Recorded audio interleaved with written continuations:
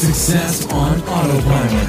Hey, it's Tuesday. Thank you for listening to today's episode. Today I want to give a book recommendation, and the book is called Human Plus Machine: Reimagining Work in the Age of AI, and it's by Paul R. Dodry and H. James Wilson. This was released back in March 20th, 2018.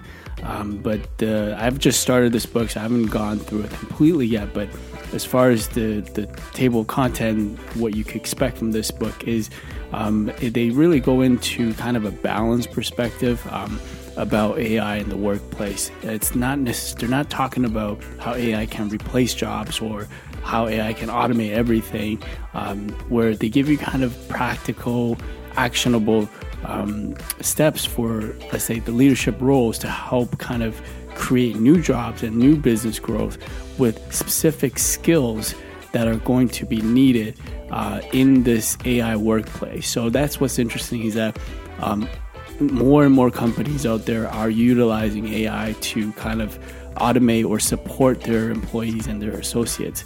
So with this, this book actually details 8 different skills that people would need. So I'm going through it right now.